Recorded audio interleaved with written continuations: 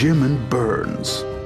And Dave. Who? I'm Dave. It's me. It's my debut podcast. Is it? You've never done a podcast I have never done one before, and I am figuratively bursting with excitement. No. So, yes, I'm Steve Burns, and I'm joined today, as ever, to infinity.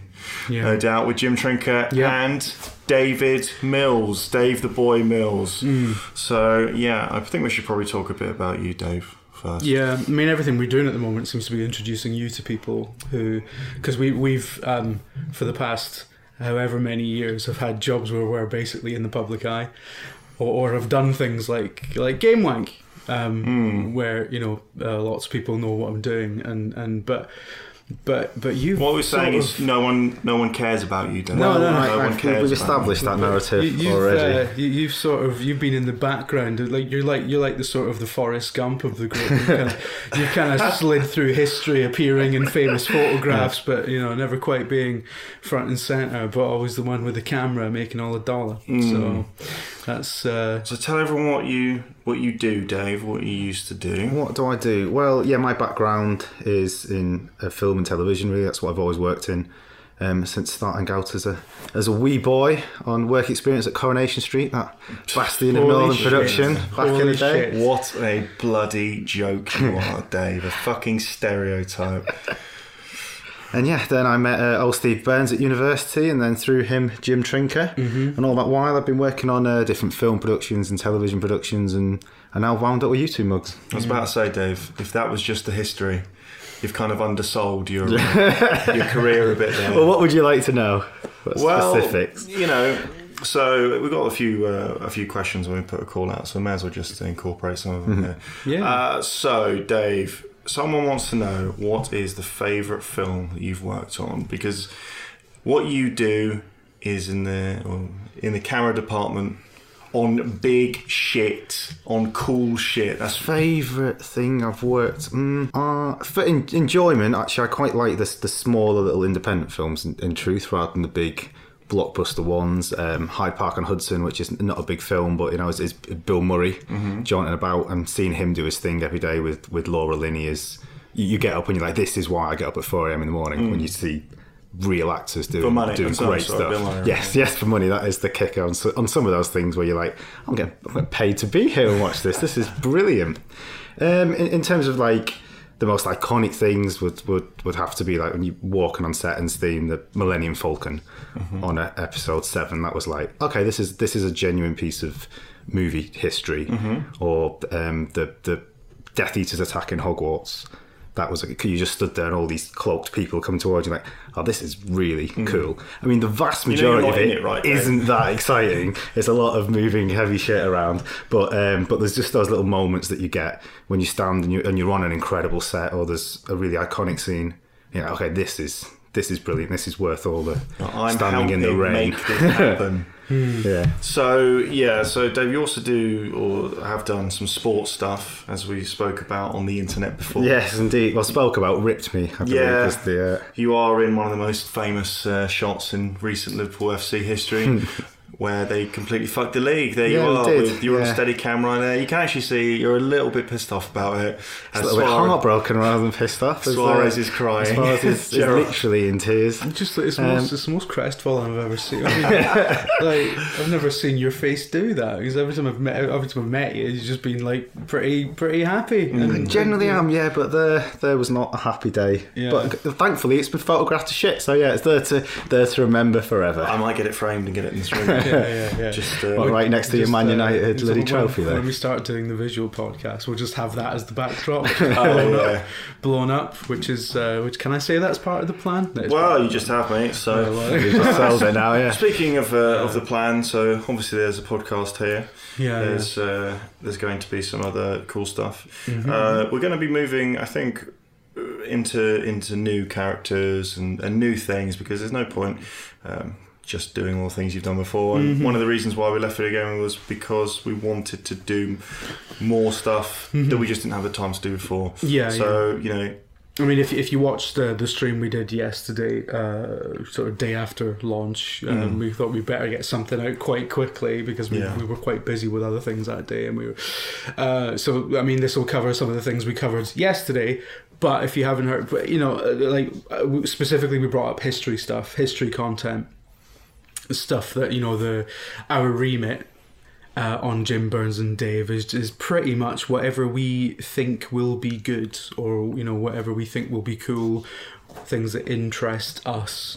Of course, we're still going to talk about video games, films too, to some extent. We could even do a book review, Burns, because you do the reading and that, don't you? Yeah, I'm the last person on earth who reads books. Oh, I'll join you there. Yeah, I'm that guy. No, I listen to them. I've never listened to an audiobook. No, I little fact for you. I'm going through the Stephen Fry Harry Potter ones at the moment. Yeah, it's very good. It's like having an uncle, like a really nice man. You've never had an uncle. Really nice. That's very sad. I wish Stephen Fry was my uncle. That would be. He's like your dad's brother. Is that your dad's brother? Burns, would you like me to read the whole the Harry Potter series to you whilst you nod off to sleep? That would be amazing. You can't do it because every time you came to any word with a vowel, he would slag you off for the. Yes, that is true. Anytime the word bath popped up, that would be problematic. Yeah. That is absolutely correct. So right, but history stuff. Yeah, we're gonna do history stuff. We want to do. I think the world needs somebody to do the stuff, the really good stuff that David Starkey has done, but not have to watch David Starkey. So that's the your market. pitch. Yeah, that's the market I want to corner. I'm a nice man. I'll tell you all that shit without having to look at him. So you'll have to work on your delivery, it seems. So right, what has everyone been up to then? So we've been quite busy, and so we've actually probably missed everything. There's some Duke Nukem stuff. Yes, I believe so. Great, we didn't watch it. We're out of the cycle now. Yeah. We really don't care. Dave turned down working on Justice League to stay in my games room. We're speaking of like the big productions, Dave. While we're on that topic, the Star Warses and the Game of Thrones and the Justice Leagues or whatever. Like how, in terms of being a cog in the machine, like you would think that they would be very slick, those operations, but when you're there, there's a lot of moving parts. How quickly does it fall to pieces? and certainly. Well, it never really falls to pieces. The good thing about when you do those Alien 3. those huge feature films is that they really do employ and England is very fortunate the fact that its crews are some of the best in the world and really hardworking and cheaper than Americans, which is why they love to shoot their Hollywood films over here now. But yeah, you've really got like masses of people who are all incredibly skilled at their jobs.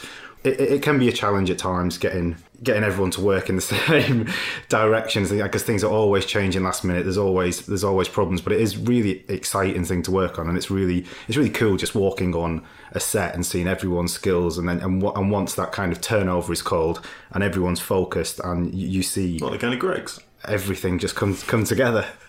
Dave, no one knows what your stupid inside baseball terms turnover. Okay, well when you turn the camera on, when you capture that magic, there you go. But it's just all the different departments. I mean, you wouldn't believe how many people it requires to make those films happen, and that's why you can be stood around quite a lot waiting for every department to do their thing. But overall, I mean, that's the challenge of the big ones. The kind of the smaller independent ones. There's less people to put their fingers in the pie, and so you kind of move a bit swifter. And then in television, you don't stop for anything at all. You just go. Yeah, because there's no time. No, and certainly in England, there's no money either. So speaking of the direction there and everyone pulling in the same direction, I remember reading someone saying that they think films should not be billed as a film by Francis Ford Coppola or whoever. That's an interesting point. I mean, if you're successful as a director, then you're really successful because of the hard work of all the people that you hire. So the incredible costume designers, the beautiful sets, the cinematography, all these different elements that come together. So you do ride that wave to win an award. Is you've got all those things come together and the performances of the actors. So yeah, really, if you win an award, you're sharing that with everyone that has worked so hard to make your vision a reality. If it fucks up, it kind of does stop with just the direction sense in many ways, because you kind of hired those other people. As, I mean, a correlation I would put it with is almost being a football manager. That, I mean, obviously, as with Alien 3, your favourite topic of conversation, sometimes your hands are tied in the sense that the board don't give you any money or totally bone you, or the studio does that with you. But sometimes it falls apart because you haven't picked the right players or you haven't been good enough. So the book does stop with you as the director. But if it all comes together, then it's because of everyone's hard work and not just your own. But that isn't to say that you can't be an auteur, because you have a vision and you hire the right people to bring your vision to screen. Well, look at that. That's actually a really good answer, Dave. You've passed the test. You don't just make the tea, it seems. Yeah, this might be the smartest podcast we've ever been on. I know. Well, that's why I said it would be different. One of them was called Game Wank. So. Still the greatest title. Every now and then I have a little think about just the title, Game Wank. And the tagline, Wank about games. It was a perfect moment. That was a question from Alan Porter, by the way, right? Yeah. As well, yeah. Yeah. Sorry, Alan. Sorry. Yeah. Sure. So the Kubrick film question. Yeah, get your contribution. So I think we should probably just kind of go through these, right? Because we're kicking off, aren't we? At the moment, I think we're gonna, in terms of formats, we're gonna come up with stuff and things, but at the moment we're really just kind of we're battering questions like with a tennis racket from one of those machines that shoots the balls. That's my analogy. I hope I explained it well. I'm gonna go home now. Right. Okay. So let's have a little look, shall we? Right. So Christian Denning asks, "What's the best space or starship in any film?" Now that obviously makes sense to go with, because Jim's got many varied opinions on. He knows all the DS9 ones off by heart, doesn't he? And Dave, you've been on set with some of these that no doubt people will pick. Well, you've been on set of the most iconic spaceship of all time, I guess. I mean, I'd imagine so. Yeah, I suppose that's up there. Enterprise, probably not as much as the Millennium Falcon. I don't know. See, it seems like a bit too obvious to say the fucking Millennium Falcon. Actually, Death Star's kind of cooler. That wouldn't be my choice. So you joking? What would you? Right, I don't even know. You've opened Pandora's box what here. Would your choice be? Season 7, episode 3, 16 minutes into it. Best starship in any film. Well, technically, the USS Defiant was in the opening 5 minutes of Star Trek First Contact, even though it was mainly a TV ship from Deep Space Nine. But it was in a film, so I'm going to go with Defiant, the USS Defiant. I mean, tying back to Kubrick, obviously the space station in 2001 is pretty sweetly designed. That is pretty cool. That is. Sorry, I fell asleep. Sorry. I mean, mine's a really stupid answer anyway, because it's the least cinematic. It's like it's a TV set. It's designed for television. It's like it's a TV ship. I love the Battlestar Galactica designs that I think are brilliant, because they just. I mean, again, it's TV. It's not film, but. They just look functional. They look like what actual ships would. Although the original kind of 1978 pilot was released in the cinema. So there you go. There we go. There's a loophole into it. You can have that. I believe they're making a film, aren't they, of it? Probably, yeah, I think they are actually. Isn't it Bryan Singer's involved, isn't he? I'm sure I heard that. He's involved with fucking everything. Probably means it's shite. No, serious answer. The movie version of the Enterprise from Star Trek, not the new one, but the original, which wasn't the original. But yeah, when they did Star Trek the motion picture, that was it was a beautiful redesign of the TV ship. And if you've ever seen Star Trek the motion picture, what it basically attempts to do, have you seen it? Yes. Maria, have you seen it? Obviously not. Are you fucking joking? What it attempts to do, it's trying to be like Kubrick's Star Trek the motion picture. It's not directed by Kubrick, it's directed by Robert Wise, right? So what that translates as is it's a bit mad, it's a bit weird, and it's slow as fuck. Yeah. There's like this. I mean, it feels like a 20-minute sequence. It's probably only 2 minutes, but there's a sequence of beauty shots of the new ship as it's sitting under construction in space dock.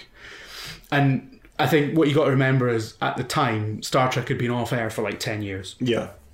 And With good reason, you know. It's all Well, on Netflix now, Ben, so you can yeah, sit yeah. down You and can watch sit down your way and make through your Maybe it that's all. going to be It's one nice. of our many new I think endeavours. it should be, yeah. Oh, I'm gonna you make giving a you- commentary on every single episode I'm of Star gonna Trek. make him watch Deep Space Nine, Babylon 5, but this was like, this is Star Trek coming back, and it was like, holy shit, people, you know, and it wasn't like now where media is constantly consumed and reconsumed. Back then, an episode of Star Trek goes on television in 1963 or whatever, you never saw it again. That was Yeah. it, you know. So it was a really big thing that these characters and this world was coming back. So it spends 10 minutes panning around this beautiful miniature of the ship, and like, as you know, And also that's the point for a lot of things, that miniatures and stuff like that still to this very day look so much better than doing it like with effects. yeah, no, absolutely. Because especially in as everyone here knows, in the video game generation, we are used to moving pixels around in really cool ways all the time. I feel like Moving sometimes What's this fucking You dad are, aren't speak you? all about? Yeah, Get but those when you game think something that's tapes out, actual, son. like physical, is brilliant. And the same, like I went to cinema recently to watch a rerun of Terminator 2. Well, Terminator and Terminator 2 back to back, which is the thing is, when he drives the truck off the bridge, you sit there and you think, fucking hell, they got someone to get in it and drive it off the bridge. That's what the real danger and threat is there. Whereas when it's continually just, and quite often if you don't have the budget, rubbish computer generated images, you're just like, meh. Like where's the jeopardy? Where's the danger in it? Because you're used to that all the time on your I think maybe consoles. Actually, when you see like sets, stunts that had to be performed on set by human beings, there is a panic and a kind of a sense of urgency to it. Yeah, absolutely. Because you feel that they're in threat, whereas you know if it's shit green screen that there's. Like, that's why I felt the last Bond suffered in that helicopter thing. I didn't feel any threat there, but then the same year you've got Tom Cruise literally taking off on the side of a plane. You're like, this is awesome. Yeah, because he'd done it. Yeah.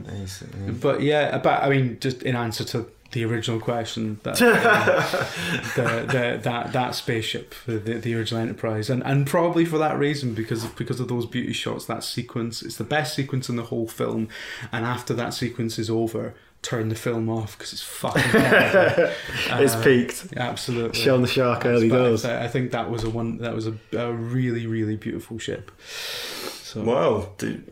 What about the ship in Independence Day? That one of your favourites, the big Jim? saucer, Yeah. the big well. I mean, this does tie in beautifully to a question here. If you want to read that one, What is that one? I think you should What's worse? directly to Jim. What's worse, Will Smith knocking out that alien in Independence Day, or the whole of Wild Wild West? I mean, I'm still going to start off by disagreeing with the premise of the question that like not Will Smith knocking that alien out is a bad thing. It's one of the best moments in film history. Wow, that is a statement.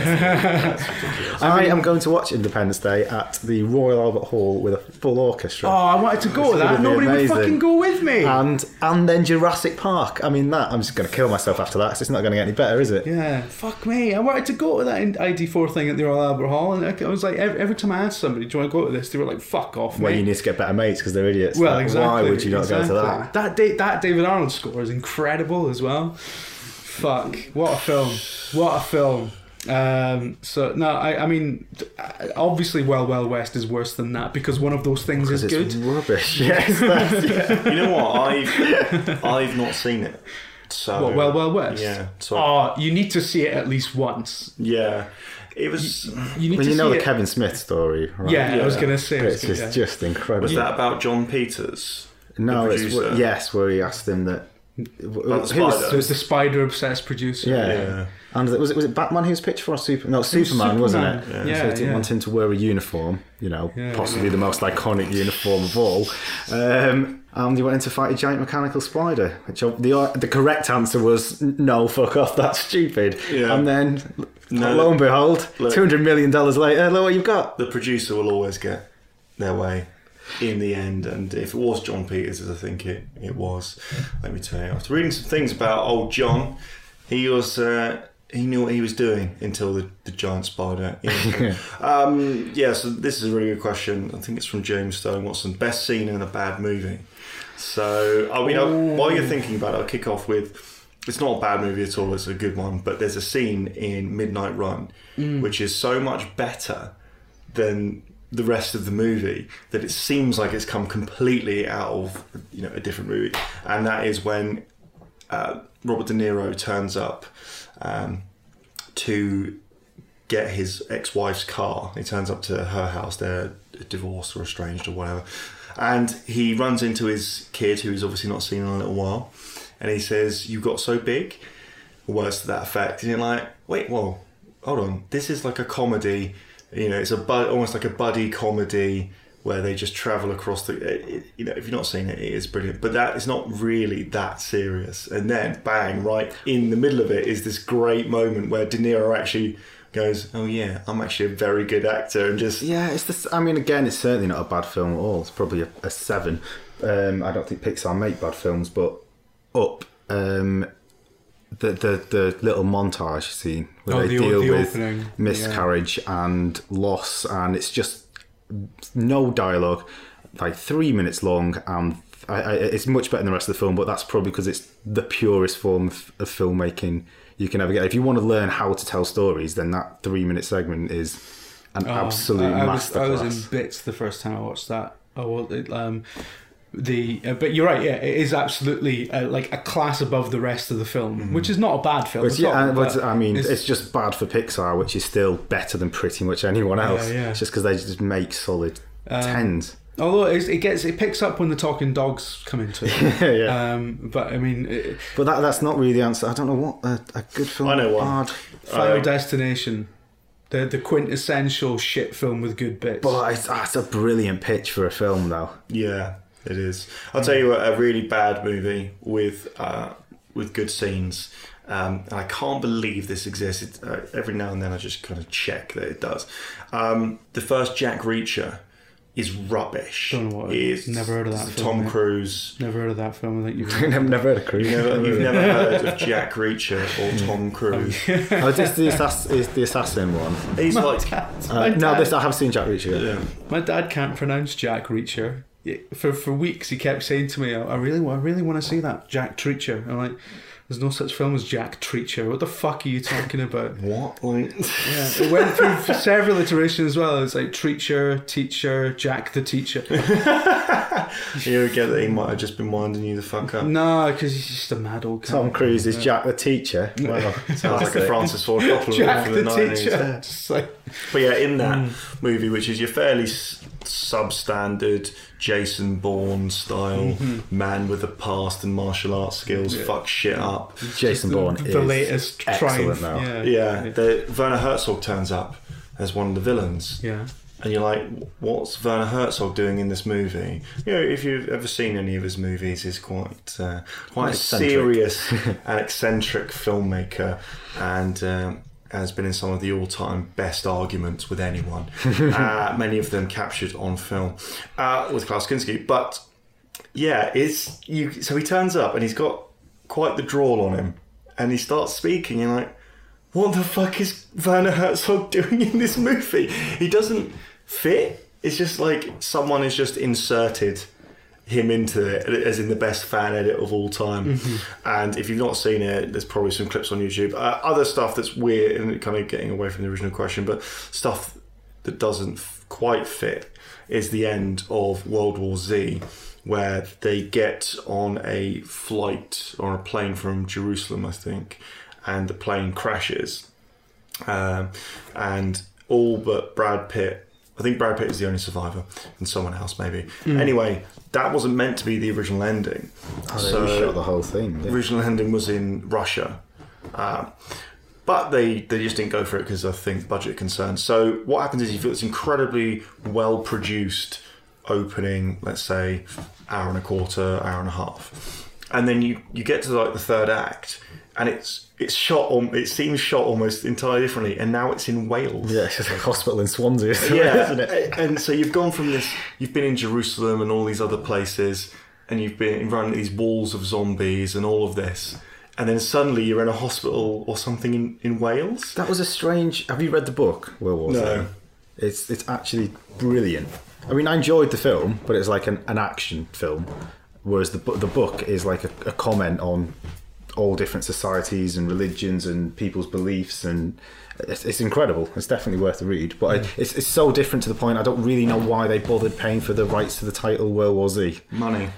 But yeah, didn't you? I think I remember having a conversation in the pub with you, Dave, and someone you know who worked on that, and them just being like, "Yeah, the ending is weird. It's getting weirder."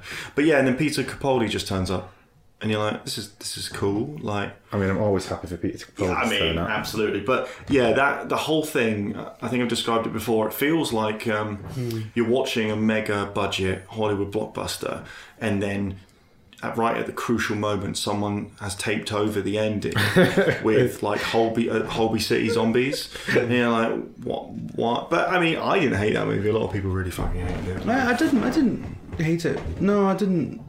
I mean, I didn't understand what was so terrible about it. It wasn't particularly great, but it was... A lot of people got hung up, as you said, Dave, on the name. And it seems like the film that's actually closer to being a proper World War Z is Contagion. Yes, yeah. Which is, that's a character piece, But it was really interesting. It's just a little patchwork of stories, interviews and stories and stuff in the book. But it's obviously not in the film. It's just lots of explosions and shit. It's Brad Pitt, helicopters going. And also the ending of the movie completely removes the justification narratively for Matthew Fox being in the movie. So Matthew Fox, at the beginning, you're probably wondering why a helicopter pilot or gunner, I think, is played by someone who's quite famous. Cameos happen, right? But generally, if they're stunt casting, or not stunt casting, sorry, and they it's not just a cameo. There's a reason for them to be there. So, spoiler alert, in Interstellar, someone quite famous gets out of the fridge, their hypersleep or whatever, when they finally get to one of the previous missions, right? There's a reason for that. By removing the real end or the original end of World War Z, where Matthew Fox's character kind of gets into a weird relationship with Brad Pitt's character's wife, where he's protecting her in exchange for sexual favours, I think. You've removed the reason that he's in the movie. So at the start you're like, oh man, it's Matthew Fox in a helicopter, and then you're like, where did Matthew Fox in the helicopter go? So yeah, the best things in the band movie, definitely though, Werner Herzog in Jack Reacher. Right, let's have a little look through the rest of the I think so. From Robert McEwen, can hype sour a game? Now, people know or may know our take on this because we've talked about it before elsewhere. But Dave, you're a real person, and so you allegedly. So you buy, you don't get pre-release games. Well, we don't anymore, I don't think. But what all you've got to go on. You're not at the press events. You're not playing debug preview builds. So the only time you're playing it is if there's a demo or a beta or whatever, or you're buying it. So have you ever, when you were excited about video games, you thought the hype's getting too much, it's getting too much? Because I'm not in that world continually reading about it all the time, it's never had that effect on me for video games. I tend to download a demo or hear someone mention it and then I'll have a go. So the hype never... I guess if you're reading about it every day and you're building up to it, it's kind of inevitable that it's, in most cases, it's going to disappoint you. It's like when you tell someone to watch Citizen Kane because they haven't seen it, and they're like, what's the greatest film of all time I've heard? Like, if you're going into it with that attitude, you're generally going to be disappointed because it can't be everyone's favourite film of all time and stuff. But if you just... And the same with, No Man's Sky, I guess, is the most recent one that's had an incredible amount of hype. But if you just go into it and just appreciate it for what it is, then I feel you're not setting yourself up for a fall as much. Absolutely. As expecting it to be exactly tailored to your wishes. Well, the argument, the counter argument is that advertising, marketing gets people, but at the same time, you want to build excitement, and also from a financial point of view, definitely good that everyone's continually talking about it and then going out and buying it. Like, that's and it's made by a tiny little studio as well, isn't it? It's great that those things are happening in the video game world. Yeah, it's one of those games that I don't think is the game that people expected it to be. But we've talked quite a lot about this in various different places. I think the only problem is when you missell something. Yes, wow, that was a lot of the thing for No Man's Sky. But yeah, some other questions that have come in. So, favourite films and why? So come on, Dave. Fucking. I want to. Don't give me any of this bullshit now. Give me the proper technical reasons. Well, for all of them, it essentially comes down to just telling good stories. That's the main thing, and then it doesn't matter how pretty something looks and who you've got in it. If the story's shit, then you're just polishing a turd, aren't you? That's absolutely useless. Whereas if you've got a good script and then you build on that with good actors, and then you build on it with good cinematography, and you build on it with good sets, and then you just get this whole momentum and you get this incredible piece at the end, which is obviously rare, but when it comes off. So my favourite films, God, I'm a big sci-fi geek. I am. Sorry, it's 2-1 now. What's happening here? Yeah, exactly. You're fucked now, mate. Mate, I'm taller than both of you. So yeah, most shoulders. people are. But Solaris for me. Original Solaris. No, the George Clooney one is the better one. No, Solaris is free, that. like the rest of Tarkovsky's work, on YouTube. Oh, is it? So get fired into stock. Yeah, I mean, it's obviously a good 3-hour thing, but it is brilliant. And yeah, 2001 is an obvious classic in that. And then the total other end is a little film called Primer, which is made for about $7,000. Another one of my favourite sci-fi Primer films. started really fucking with people, didn't it? It's great. I've seen it a whole Reddit times and I still don't know exactly what's going on in it. There's someone on Reddit had built an explanation for the movie with pictures, which usually if you need that for your film, for your film it would tank, but no. But I've not actually seen Primer, so I should probably get into it. Yeah, it's only like I'm 8 too old. I think it's the brain hemorrhage. Primer. I mean, I have seen Primer, but I think Primer for me, it's like EVE Online. Like the discourse around it is infinitely more interesting than the actual thing. Yeah, because otherwise it's just fucking internet spaceships and what were we talking about? But yeah, no, Primer is very interesting, but I don't know. I think because there was that the Hitchcock rule, isn't it? Like if confusing is not emoting. So I mean I've seen plenty of films that confuse me but boil me to tears, and this is a bit confusing, but you're engaged with it and it's interesting, and obviously you can take those risks when you're very like an auteur spending $7,000, which you don't really get to take on big budget films. But Chris Nolan has proven that you can make intelligent blockbusters, that you don't have to be mindless shit. Have you ever been on any of his stuff? I haven't with Chris Nolan, no, but he's one of my favourite filmmakers. That's why he's number one. Nowhere near it. I think he's a brilliant filmmaker. What do you think of Interstellar? I know it splits a lot of people. I've never seen it. Have you not? I think the ending's one of the biggest loads of shit I've ever seen. I like filmmakers that have got ambition and just he's clearly punching for that kind of Kubrick and all that. It's more Spielbergian though, that ending. Listen, I'm not going to fucking explain what happens, but basically, at the end of Minority Report, where they're like, and then everyone gets a happy ending, like. What the fuck I love 70s filmmaking actually is what I love, where shit just goes wrong. Yeah, Parallax View everything. Yeah, everything comes together and everyone's really happy. Like I Am Legend and stuff like that. It's one of my favourite books, and I know one of yours too. Some lovely moments in the Will Smith film, but at the end of it, literally makes the title make no sense. Yeah, well, quite of course. The America Saves the Day drivel. One of the, talking about 70s movies, and that's probably my favourite era. There'll be some jokes about that, no doubt. So I rewatched Chinatown the other day. Yeah, I mean, that from front to back fantastic. And it gets better. There's one of those. And Rosemary's Baby as well. I think it's an absolute classic as far as I'm concerned. Brilliant filmmaking. But I found out about I think it's 1972.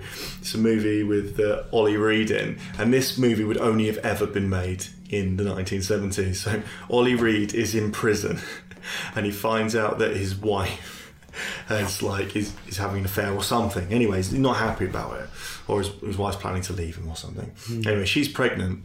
So in the 90s, there'd be some sort of, now I've got to break out of jail to prove my love. But this was the 70s, and it starred Ollie Reed.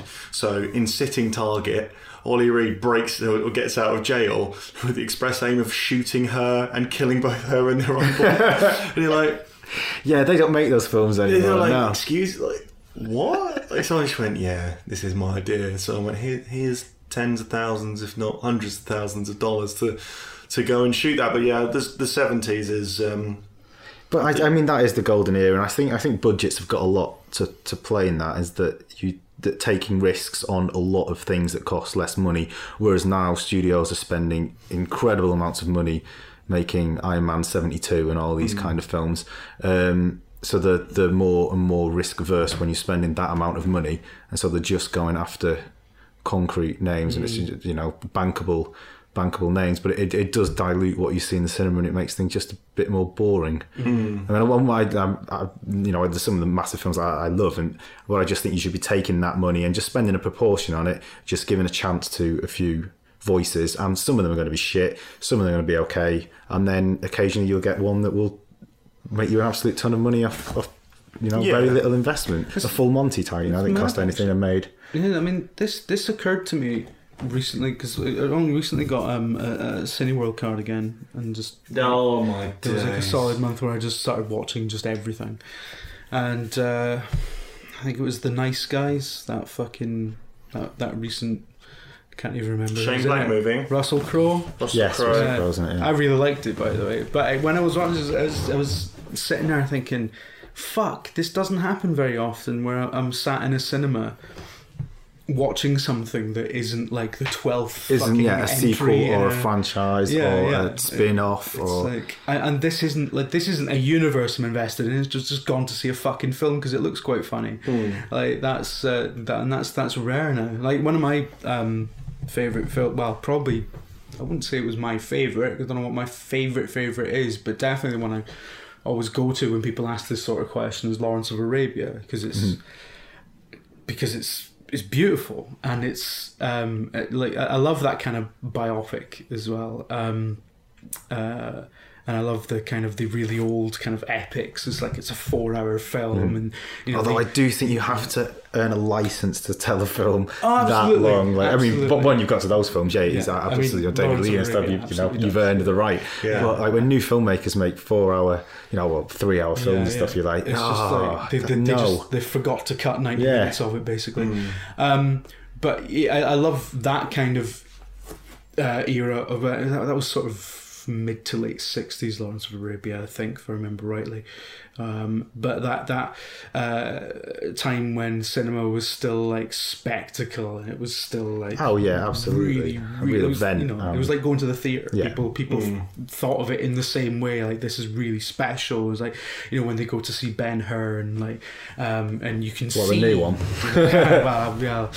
But you can see when you watch those films, like you can see where the money's been fucking pissed everywhere. It's like, like Ben-Hur used to boasted at the time that it was like, the largest cast ever assembled for a film because they had like fucking 2 billion extras or whatever the fuck it was. Whereas of course nowadays they would just like, they get a crowd shot and they clone it. That's exactly what you do. Yeah, you stand 6 people in a corner and but I think, if we're talking like eras, and certainly the films that represent them, that for me, that era, Lawrence of Arabia, Ben-Hur's a bit earlier than Lawrence of Arabia, but like just when they had to really fucking, as you were saying earlier, when they wanted to make a film about Judah Ben-Hur or about the life of Lawrence of Arabia, they had to fucking shoot it and they had to get it in the can. And I remember watching a wonderful documentary on the Lawrence of Arabia DVD where Spielberg's talking about it, because it's Spielberg's favourite film, like, and he like headed up, I think he like funded the restoration of it and stuff, and he said it's the most pure film like that I've ever seen, because it is just told with light and sound and there's nothing else going on. There are people in it though, like it's not a shadow puppet show. But I know, but you know what it means though. Was that Spielberg in his 80s Gaddafi film? Yeah, it totally was. Talking a load of old shit. That type of filmmaking is brilliant. If you take it to modern day stuff though, and gone back to Pixar, like WALL-E, where the first 25 minutes, I don't think anyone says what is it with Pixar, like making the openings of their films really good and the rest is dog shit? Oh no, absolutely not. Right, Dave, I've got a question for you. Fire away. So when speaking of what of having to get it all in the can. When you're working on television, I know you said earlier that it's, you know, you just shoot and shoot and shoot and just go.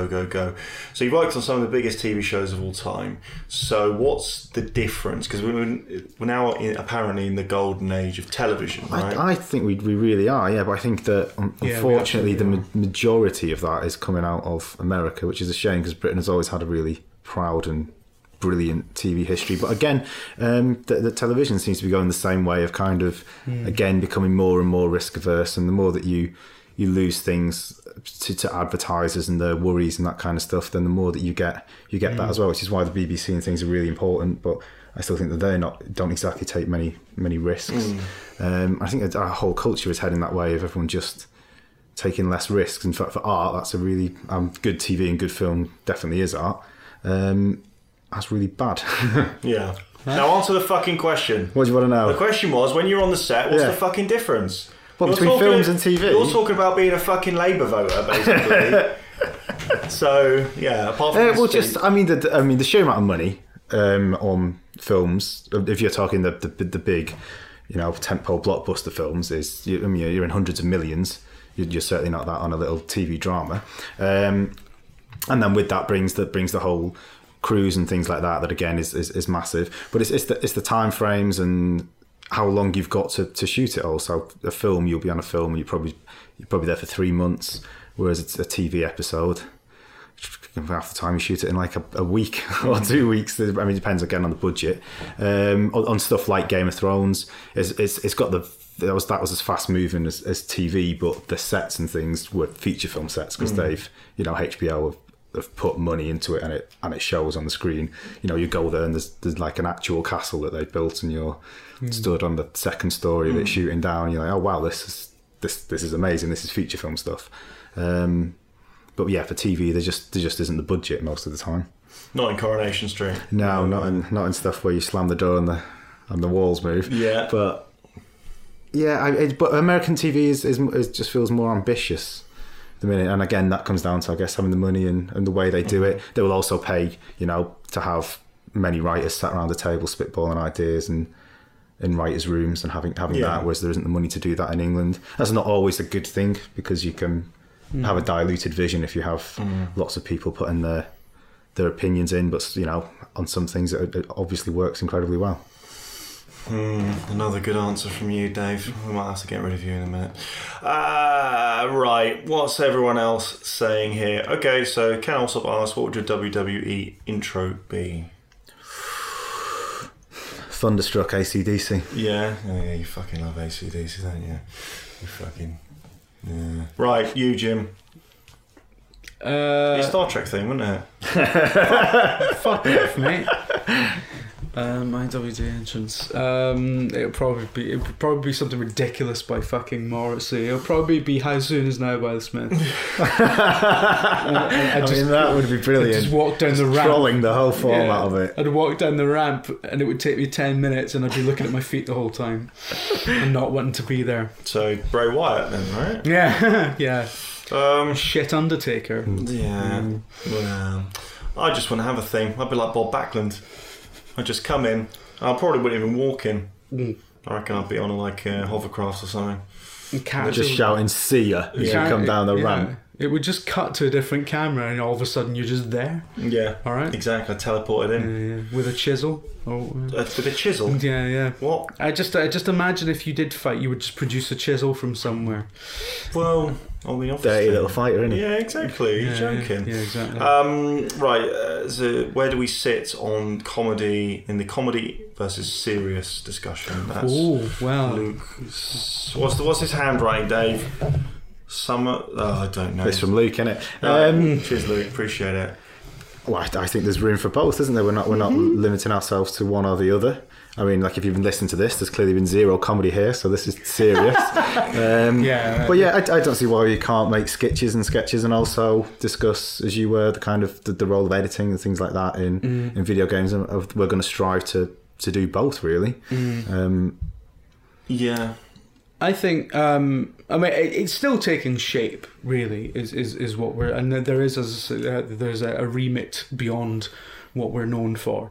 So we don't really know. There is scope for both. There's definitely the desire to have both serious and comedy. But I mean, I think if we sat down and went, well, it's going to be 70% this, and we just don't know what the ratio is yet, and we've got to find what works. We've got ideas. We're working on putting them together. And we'll just have to see how it goes. But certainly, yeah, it will be serious and funny to some measure.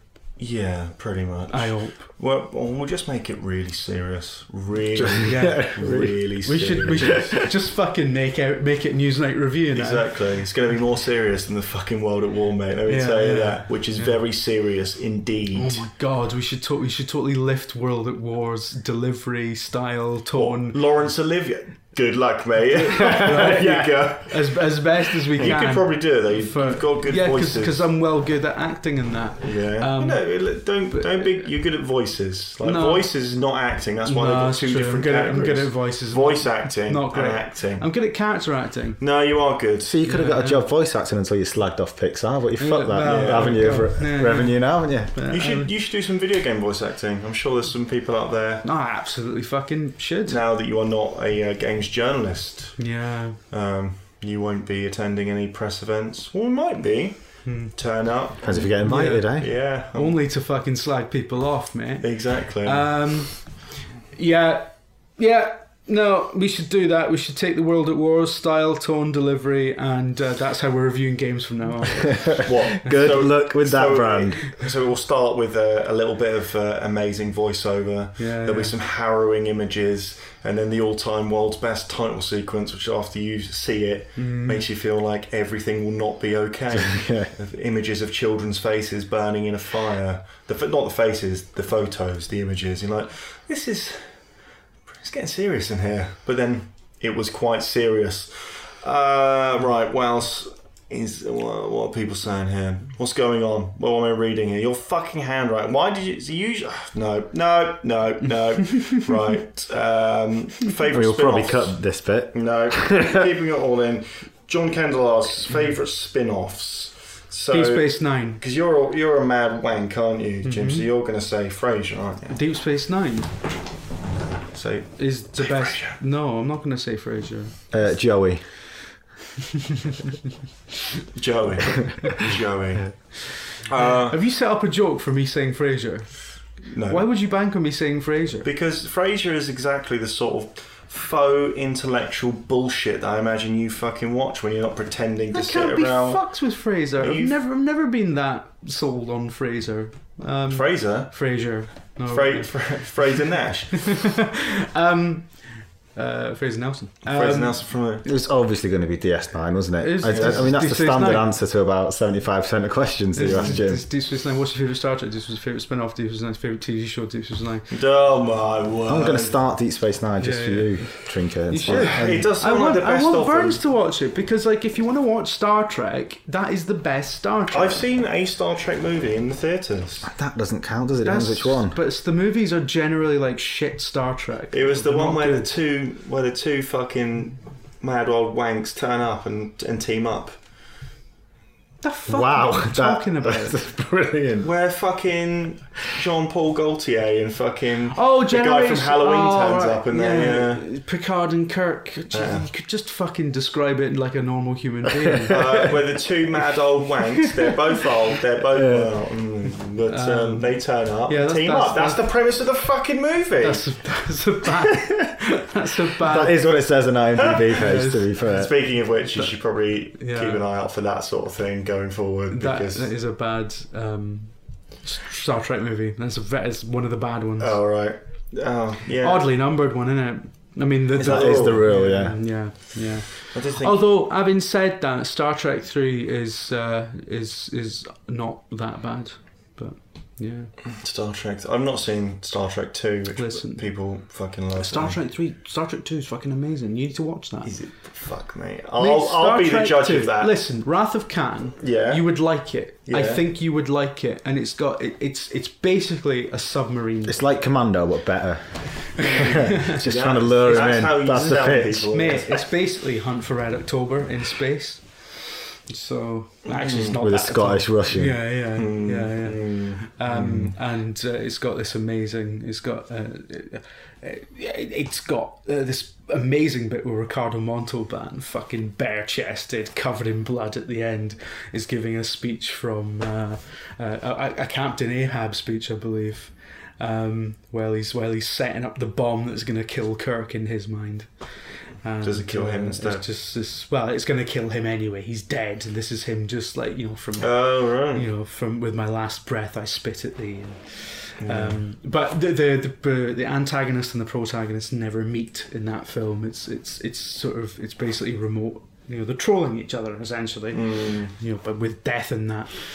It's a fucking great film. It is a great film, but no matter even it's probably the only Star Trek. Fucking hell, I'm probably going to get a lot of flack for this. It's the only Star Trek film that is at the same time a good Star Trek film and also just a good film.